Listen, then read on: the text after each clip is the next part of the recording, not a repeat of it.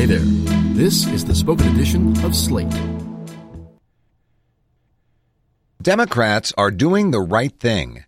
Capitulating on DACA would mean abdicating the party's moral responsibilities. By Mark Joseph Stern.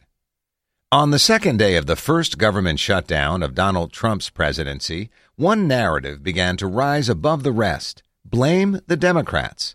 Republican lawmakers and Trump advisors blitzed the airwaves on Sunday to explain why Senate Democrats' demand for a DACA fix tethered to a funding bill is irresponsible and unreasonable. DACA, or Deferred Action for Childhood Arrivals, is an Obama-era executive policy that allows undocumented people who came to the U.S. as children to live and work here legally. Last September, the Trump administration announced that it would phase out the program. Mark Short, White House Director of Legislative Affairs, proclaimed that, quote, "We want to solve the DACA issue, but that Democrats' incorrigibility made the task impossible." Trump claimed that Democrats are holding our military hostage over their desire to have unchecked illegal immigration. This spin is laughably inaccurate. 4 Senate Republicans voted against a bill to keep the government open on Friday. A majority of Democrats simply chose not to bail out the measure since it included no DACA solution. The blame falls primarily on GOP party leadership, which is in thrall to a nativist minority, as well as the White House's hopelessly mixed signals. But even if the narrative sticks and Democrats take the fall for this shutdown, they made the right call by refusing to prop up the GOP's stopgap funding bill. The administration has negotiated over DACA in bad faith from the very start, and Democrats may never have more leverage than they do today. Standing up for DACA may wind up being bad politics. For the Democratic Party, it is also a moral obligation. At various points in the DACA debate, all sides have pointed to Donald Trump as the chief impediment to a deal.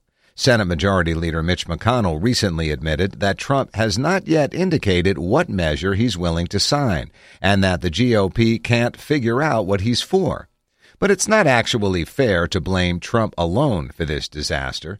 The president is plainly uninterested in the details of a final deal, and more importantly, he didn't force Congress's hand on DACA in the first place. In reality, DACA's demise was the result of maneuvering between state attorneys general and United States Attorney General Jeff Sessions.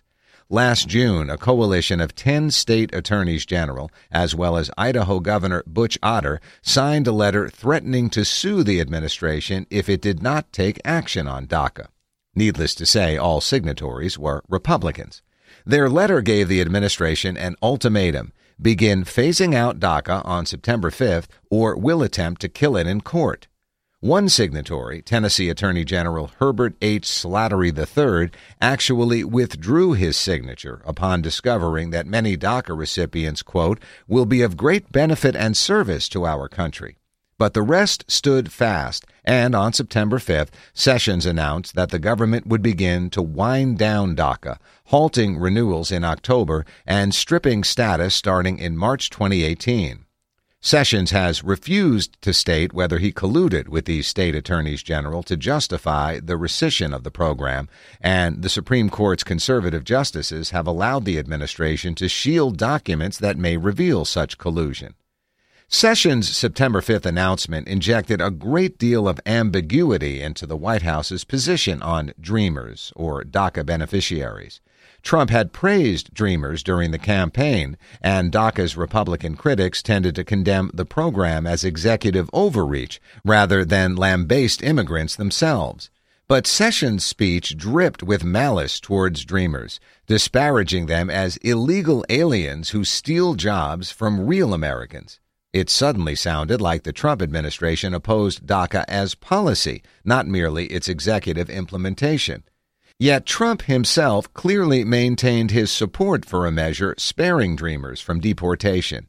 Hours after Sessions' address, the president tweeted that if Congress couldn't legalize DACA, he would revisit this issue. He seemed to believe that he could revive the policy that his attorney general had just dismissed as illegal unilateral executive amnesty. 9 days later, Trump asked, "Does anybody really want to throw out good, educated, and accomplished young people who have jobs, some serving in the military?" But congressional Republicans took no action, pointing out that DACA does not expire until March 5th. In reality, due to Sessions' phase-out, about 122 Dreamers lose protection every day.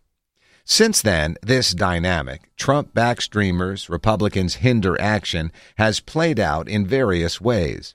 In September, for instance, Trump allegedly told Democratic leaders that he wouldn't tie a DACA fix to funding for his border wall. But White House staffers promptly reneged on whatever compromise Trump had made behind closed doors. And on Friday, Senate Minority Leader Chuck Schumer outlined a deal with Trump, which McConnell and Chief of Staff John Kelly promptly thwarted. The president is an inept dealmaker, but his basic desire is clear. He wants to sign some version of a DREAM Act. Republicans, however, are doing everything in their power to prevent a deal from landing on his desk. The bad faith here is staggering. McConnell secured Senator Jeff Flake's vote for tax reform in December by promising to bring a compromise immigration bill to the floor in January. Senators quickly struck a bipartisan DACA deal, but GOP Senate leaders scuttled it, citing Trump's apparent opposition. As if anyone, including Trump, knows what the president would do if handed an immigration bill with concessions from both parties. On Sunday, House Speaker Paul Ryan declared that Republicans were negotiating in good faith on DACA, accusing Democrats of blowing up deliberations by demanding a DACA fix alongside any spending bill. Negotiating in good faith? House Republicans' current DACA proposal would literally criminalize Dreamers who fail to stay significantly above the poverty line, subjecting them to imprisonment and deportation. Senate Republicans' proposal would give Dreamers a non-renewable 3-year visa, essentially giving them a 36-month grace period before they have to leave or get deported. Other GOP hardliners are insisting that any help for Dreamers be attached to dramatic reductions in legal immigration levels, a non-starter for many Democrats and Republicans. Faced with intra-party discord and malevolent prevarication from Republicans, what are Democrats to do about DACA? Rely on more easily broken promises from Ryan, McConnell, and the White House? Go along with the lie that Dreamers can wait until March for relief? Surrender altogether to the whims of the Republican Party that's dominated by serial fibbers? Of course not. The first DREAM Act was introduced in 2001.